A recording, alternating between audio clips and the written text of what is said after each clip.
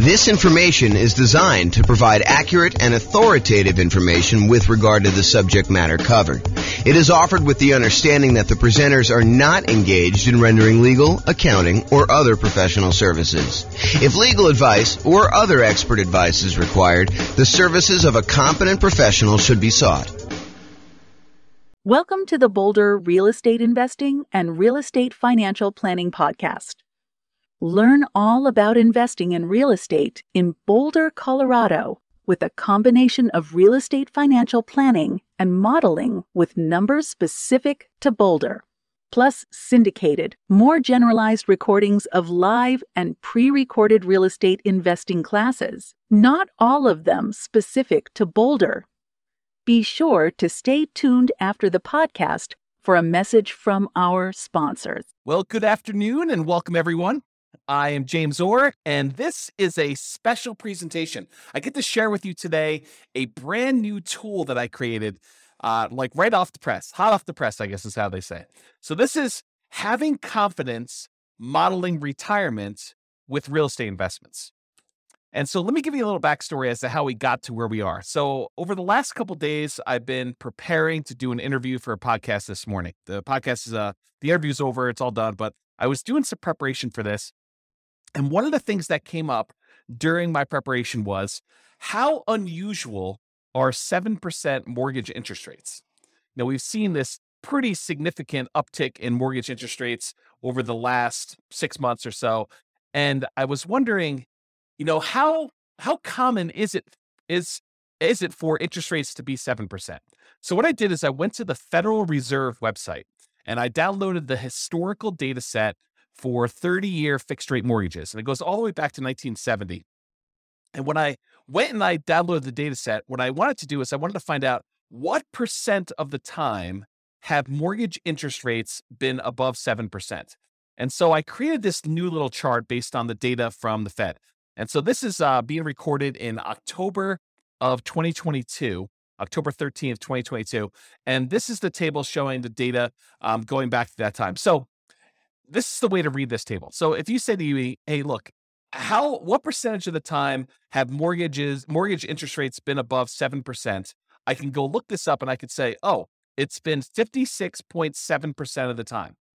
So a little bit more than half the time, our rates have been above 7%, 30-year fixed rate mortgages. And if you said to me, James, how much time have interest rates been above 6%?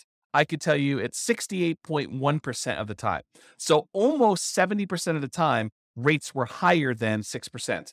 Another way of saying this is rates were less than 6% only about 32% of the time.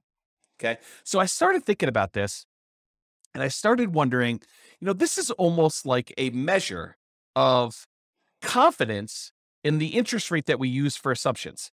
Now, when you're analyzing a deal to buy right now, if you're going to go download the world's greatest real estate deal analysis spreadsheet and you're going to go analyze a property you're considering buying in the next 30, 60, 90 days, this is not what I'm talking about now. This is not, you don't use this new tool that I created in order to figure out how confident you are in the interest rate for doing that.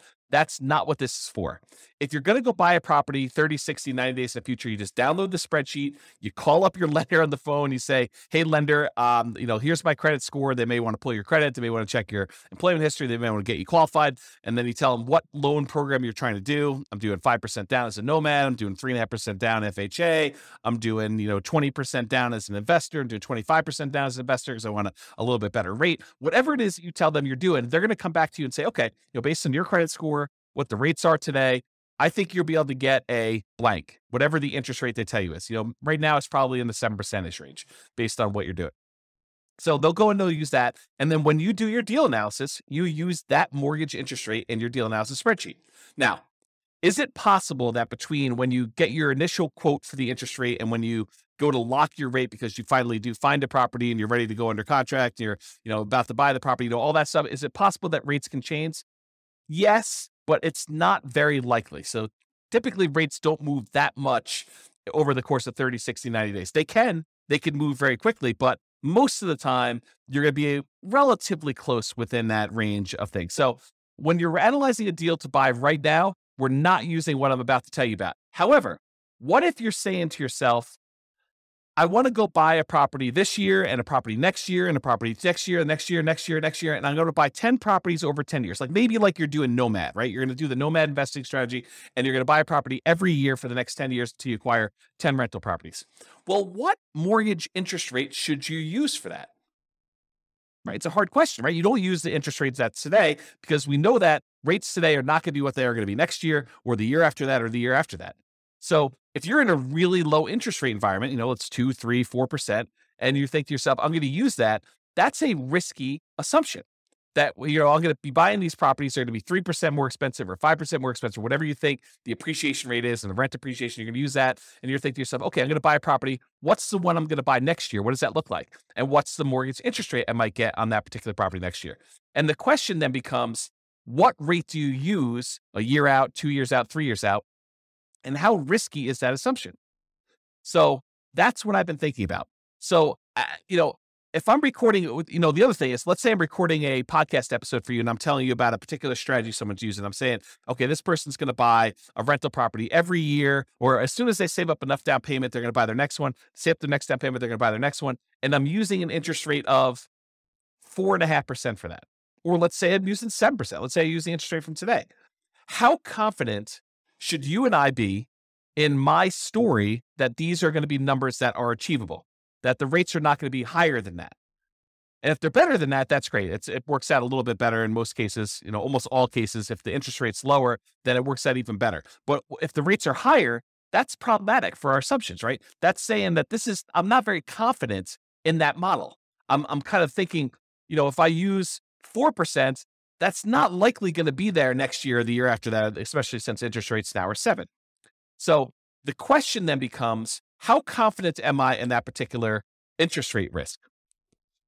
So what I did is I created a brand new tool, and it's based on that data I got from the Federal Reserve website. When I downloaded it all, I kind of did some data analysis, not really a lot of data analysis. I just went and I did some calculations on it.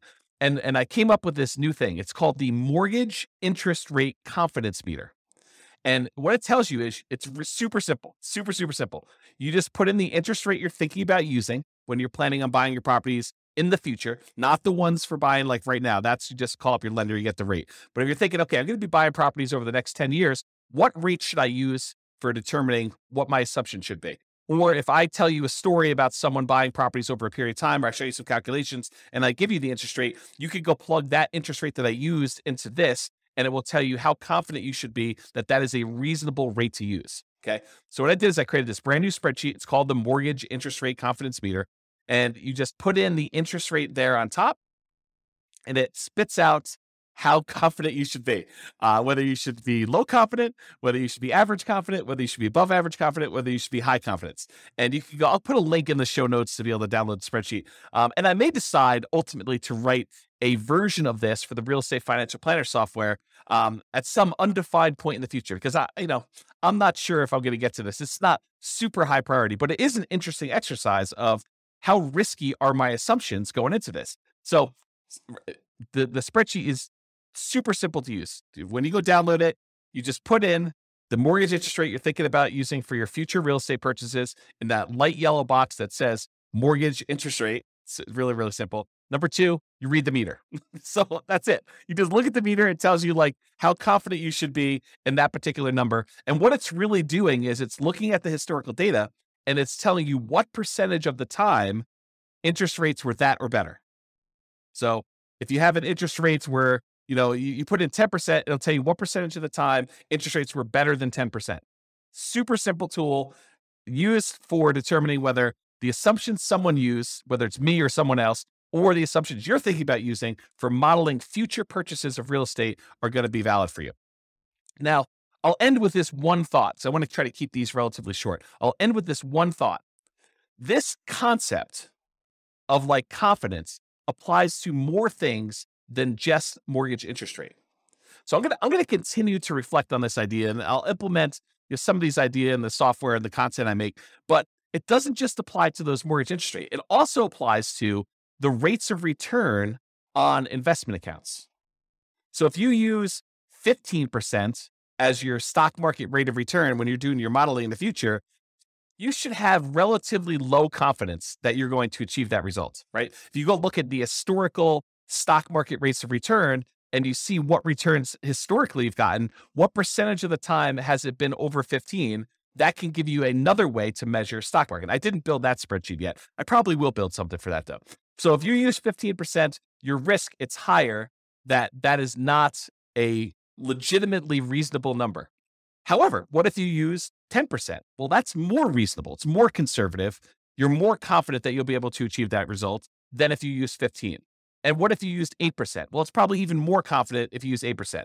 So we could tell how risky the interest rate, the return rate you're using on the stock market is compared to what you put in there. And we could do this for CDs or bonds or the stock market type stuff.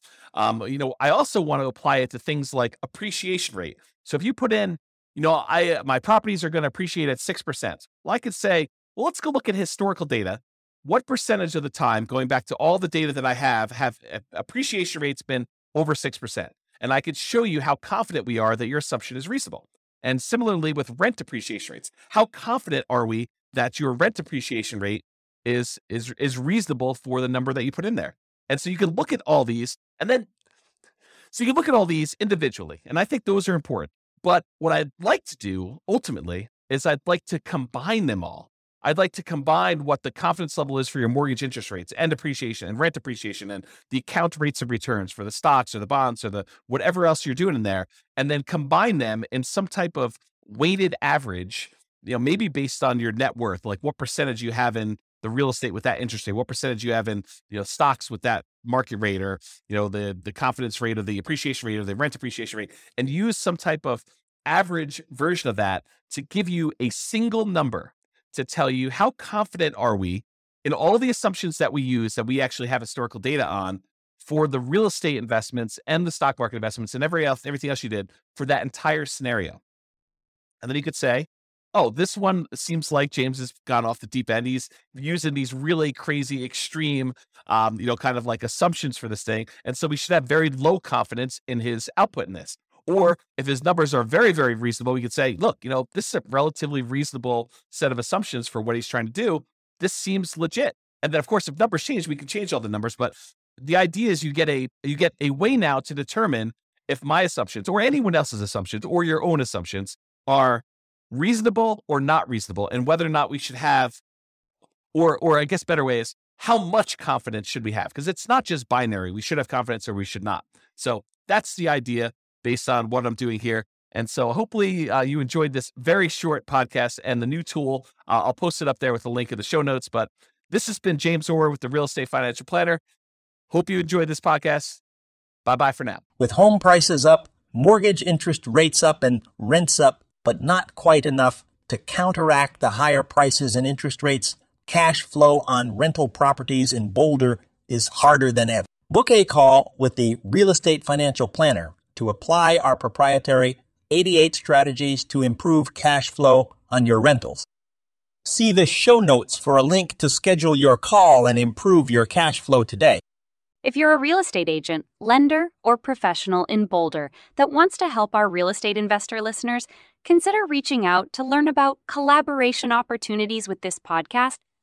We'd love to add more value to our listeners by having you assist our investors buy, sell, and finance their real estate investments. See the show notes to schedule a call to discuss collaboration opportunities.